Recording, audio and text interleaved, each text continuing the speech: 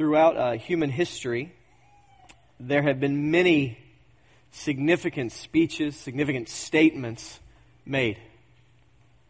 Some more significant than others, some more meaningful than others. I think of one in particular that required no words, which was in the Alamo when threatened and told to surrender. Colonel William Barrett Travis, rather than responding, simply answered with a cannon shot. Loud and clear communication, significant, particularly if you grew up in Texas, you know that story, you love that story, but in its kind of circulation, it's somewhat limited. Outside of Texas history classes, we don't talk about that much. There's tons of great quotes from great men. John F. Kennedy, ask not what your country can do for you, but for what you can do for your country. Significant. Very few people on the other side of the world have heard it. General George Patton said a lot of great things that we just can't repeat here. And yet, unless you're a history buff, you don't know them. A lot of great men have said a lot of amazing things, a lot of significant things, but all of them very limited in scope. As significant as they might have been for many of us, they have kind of fallen off the pages of history into the abyss. But there's a particular word, really one word, said by one man on one day that rings across not just all of human history, but caused a cosmic shift throughout the entire created world. One word. When we think of the magnitude of that, it's quite striking. Because this one word wasn't just said by some man, it was said by the most important figure in all of human history. Recently I saw Time Magazine's 100 most influential people. And they do one every year, and the last year they did a list of the 100 most influential people of all of human history. In no particular order, and there was a list of some significant people, but really none more significant than Jesus. When you think about the weight and the expansive view of the words and life of Jesus and how they've affected human history, there's nothing that compares to Him. Even today, when we got up knowing what day it was in 2013, we pay homage to Jesus. Because we mark time by the day or estimated time of His birth. And so to say that it's 2013 is to say 2013 A.D., Anno Domini, the year of our Lord. That we mark time accordingly. Now, if you go to the museums, you'll find something. They've changed it. They don't say B.C. and A.D. anymore. It's no longer before Christ and Anno Domini. You know what it is now? It's before Common Era, BCE, and Common Era. And I remember being at the museum recently and someone asking one of the attendants, what is BCE and what is CE? What does that mean? And she said, well, because not everyone's a Christian, we don't feel that it's really reasonable to kind of count time according to Jesus' birth. And of course, the immediate question that comes to mind, why did we stop with the BCE and begin with the CE?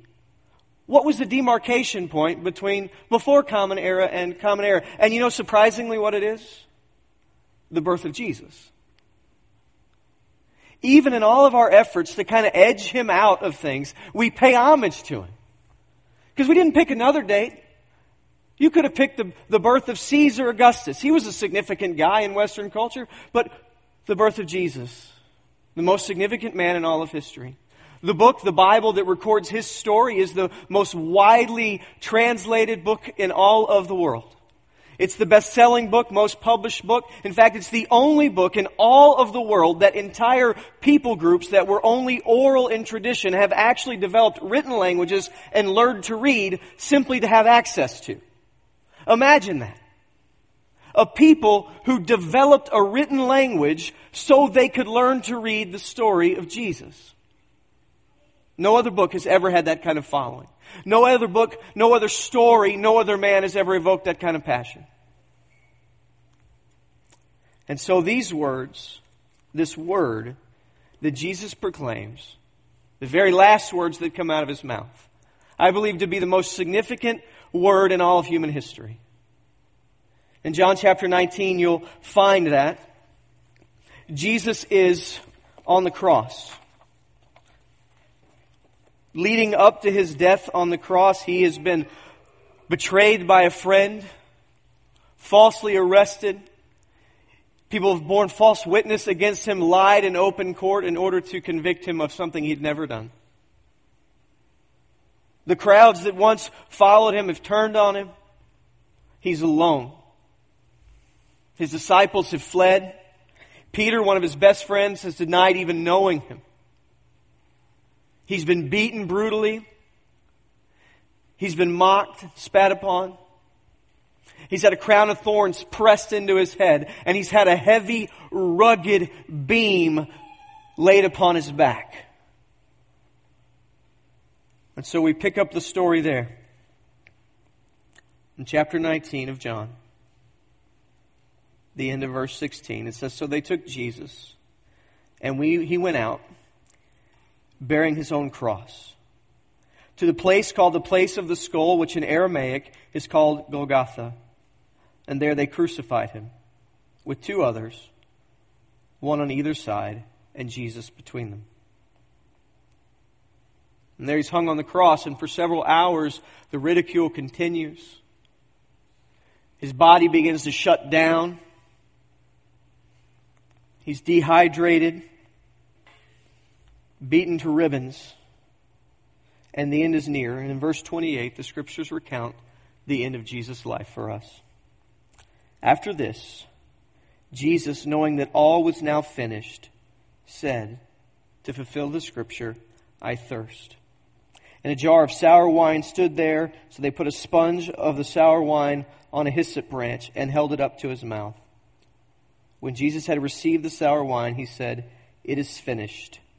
He bowed his head and gave up his spirit." And we said this was really the most famous and most significant and most influential word in all of human history. Not so much because it has influenced humanity, which it has in ways we'll never understand, but because of the influence that it held in heaven. Because when Jesus is on the verge of death, he utters really what is in Greek one word. For us, it is finished. It's three words. In the Greek language, the original text, there's one word that Jesus says, and it's the word tetelestai. It is finished. It's done. The people who study the Greek language tell us that this is an accounting term. That it's used to describe a debt being completed or fulfilled, carrying with it the weight of the concept of something being paid in full or in entirety. It's finished. Other translations will say it is accomplished. Jesus completed the work. And so the question that we've got to wrestle with is exactly what was finished? What was accomplished that day? What's going on here when Jesus utters these words?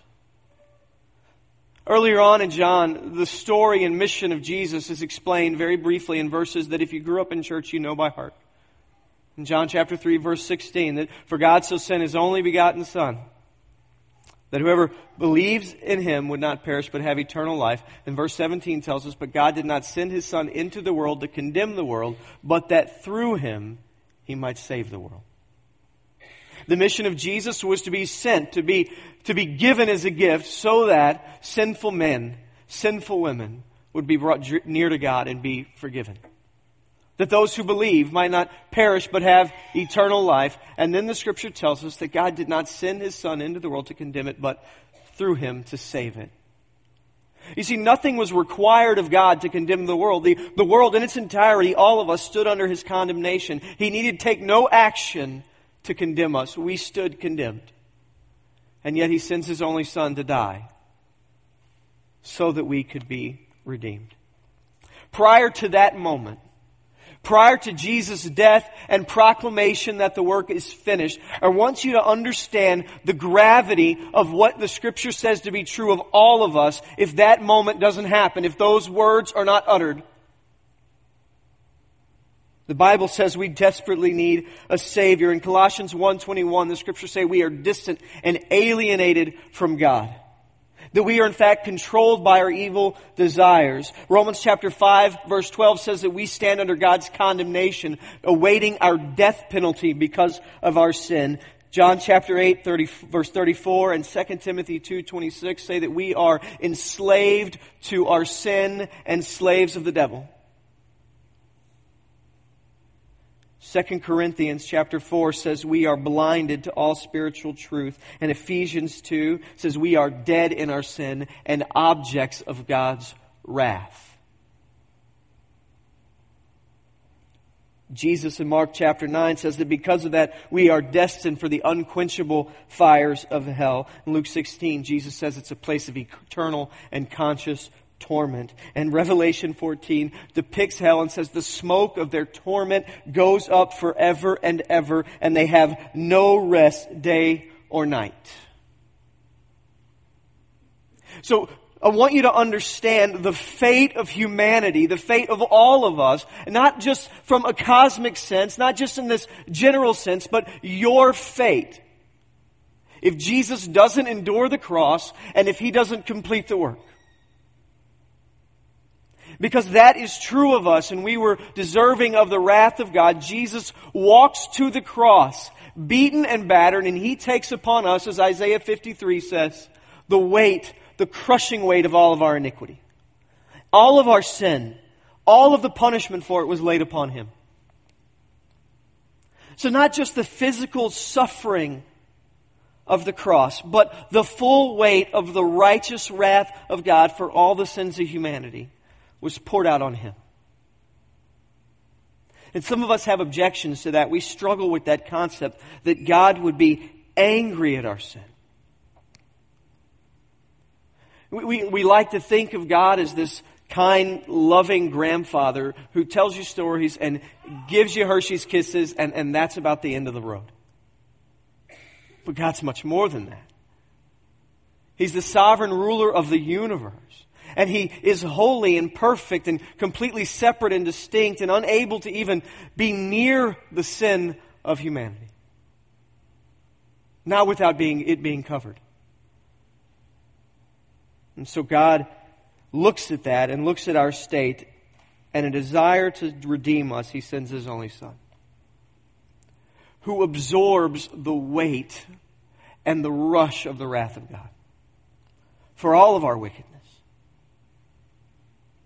None of us is good. Isaiah 53 told us that every one of us, just like sheep, we've scattered and turned away, and we've rebelled against God. And we're deserving of judgment, but in His grace, He's poured it out on His Son. So in the midst of that reality, Jesus hangs on the cross, enduring the pain that we deserve so that those who believe in Him might escape the wrath that is to come. That this reality described of us outside of Christ might not be the case for us, but we would be welcomed into the family of God and in His presence with eternal joy with Jesus. And so He endures it. And in the midst of that suffering, as it finishes, as His death is near, Jesus, knowing that it is coming, cries out, "It is finished." It's finished. The wrath of God for the sins of humanity is finished because it's been poured out on His Son. The judgment that we deserved, it's finished. It's done. And Jesus has accomplished it, and Jesus has paid the penalty in full. In the book of 1 John, the apostle gives us three particular things that are finished at that moment. Three things that are powerful and important for us to understand. The first is the penalty for sin over those who would believe. In 1 John chapter 2, verse 2, the Scriptures tell us, speaking of Jesus, that He is the propitiation or the atonement for our sins, and not only ours, but also the sins of the whole world. That the punishment that we deserve was poured out on Him. Not just for us, but for those of the whole world. And what the Bible is saying here is not that no one has to deal with the reality of hell. The Bible's clear that faith in Jesus is required. John 3:16 told us that. What the Bible is saying is that Jesus is the only Savior. There is no other way to have your sins forgiven, to have your sins paid for outside of Christ. He is the only Savior of the whole world.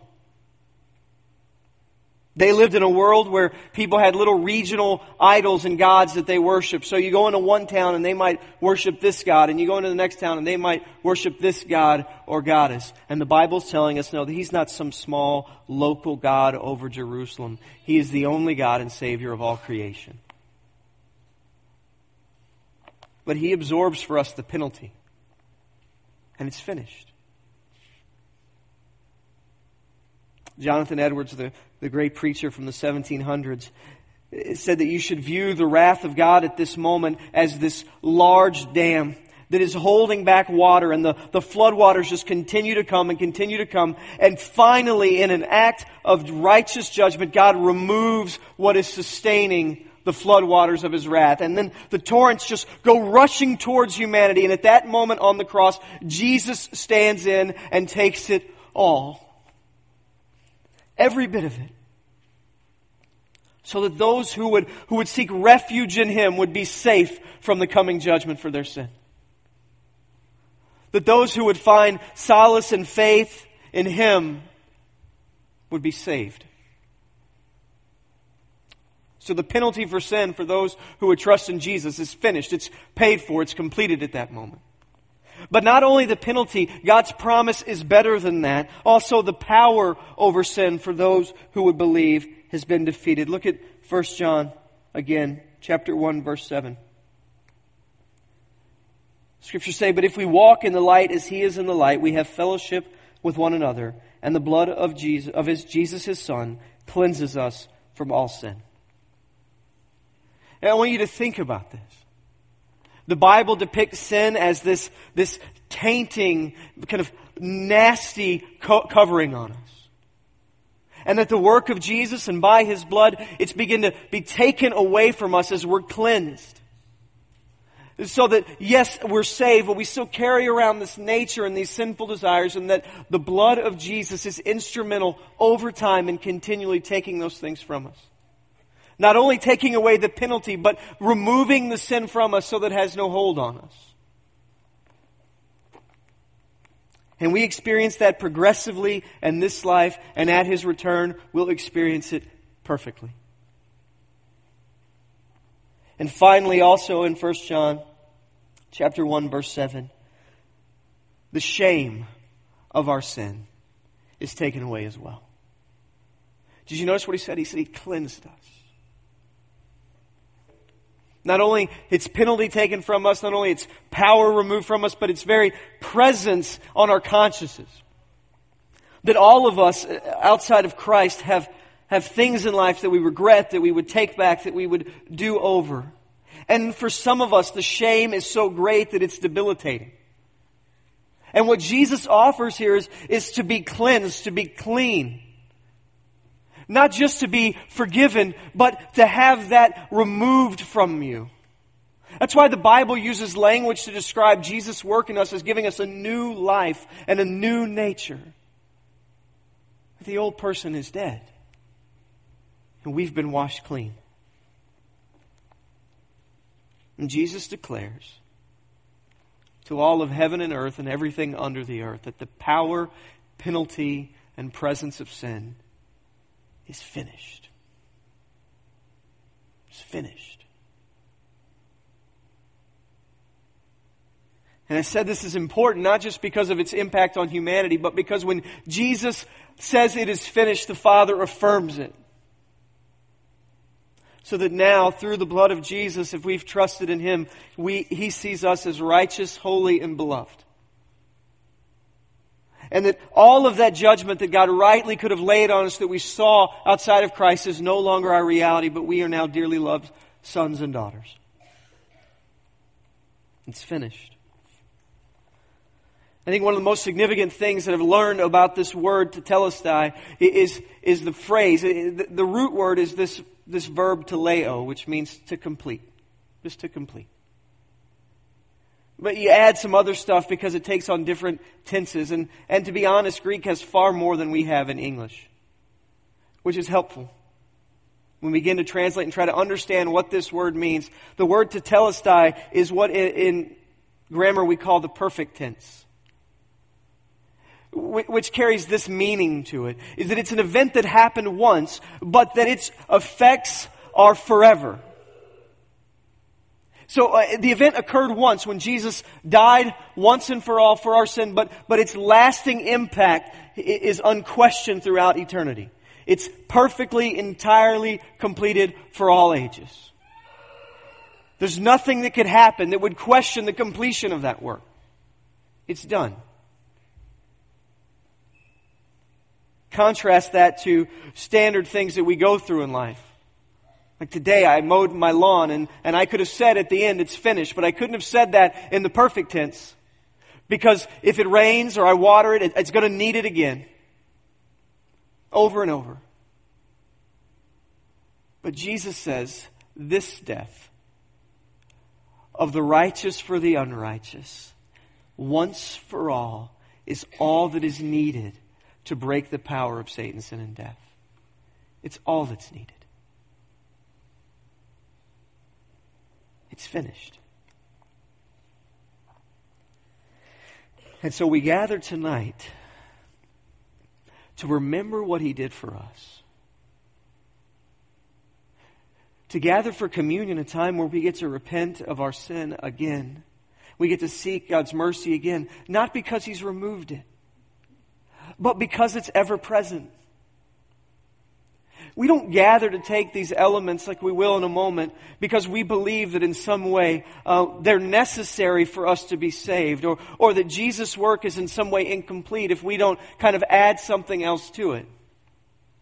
We gather instead to celebrate that it is complete and to remember the great length that our Savior went to ensure our salvation. And so we remember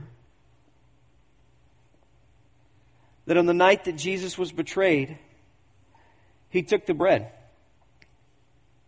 and He blessed it and He broke it. And He said, "This is my body which is broken for you." And then after dinner, He took the cup. And in the same way He blessed it. He said, "This is the cup of the new covenant which is poured out in my blood for the forgiveness of sins." And as often as you eat this bread and drink this cup, do this in remembrance of me. Notice that what Jesus tells us about forgiveness is related to what He is going to do, not what we can do. His body is going to be broken for us. His blood will be shed to cleanse us. He will accomplish this. What He's asked us to do is to trust Him and to remember over and over again what He's done. In the book of 1 Corinthians, the Apostle Paul addresses this moment in the life of the church. And he says it with these words: "For I received from the Lord what I also delivered to you, that the Lord Jesus, on the night when He was betrayed, took the bread. When He had given thanks, He broke it and said, 'This is my body which is for you. Do this in remembrance of me.' In the same way, He also took the cup after supper, saying, 'This is the cup, is the new covenant in my blood. Do this as often as you drink it in remembrance of me. For as often as you eat this bread and drink this cup, you proclaim the Lord's death until He comes. Whoever therefore eats the bread or drinks the cup of the Lord in an unworthy manner will be guilty concerning the body and blood of the Lord. Let a person examine himself, and so eat the bread and drink the cup.'" So that's the invitation that we have. To remember what Jesus has done for us. And that by faith we partake in His death. And that His blood is credited towards us and it washes us clean. That His payment for sin has been placed on our account. Not because we're good, but in spite of the fact that we run from Him and turn from Him at every moment. He's done this for us. And if we simply trust Him. He says it's finished. The judgment of God for our sin is finished. Sin's power over us is finished. The shame that we carry around because of our sin and the things, it's finished because of what He's done. And I don't know about you, but I need to be reminded of that. And in God's grace to us, He gave us this time. I want to ask those who be helping to come forward. We're doing a little different tonight, so we have a few kind of basic instructions for you. We're going to have some people stationed here.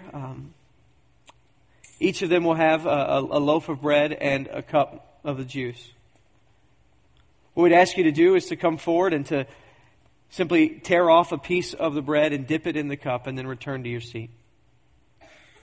Well, the easiest way to do this is just to come by row. So if you're on an aisle, just come on the front, just come forward. Exit to the outside and then return towards the middle. And you can sit, you can pray. There'll be some music playing. You can sing along with it if you like. And have this time with the Lord. So we'd ask you to come forward by aisle here in a moment. To go out on the outside and then come back on the end. And when the row in front of you is gone, then you just get up and lead your group as well.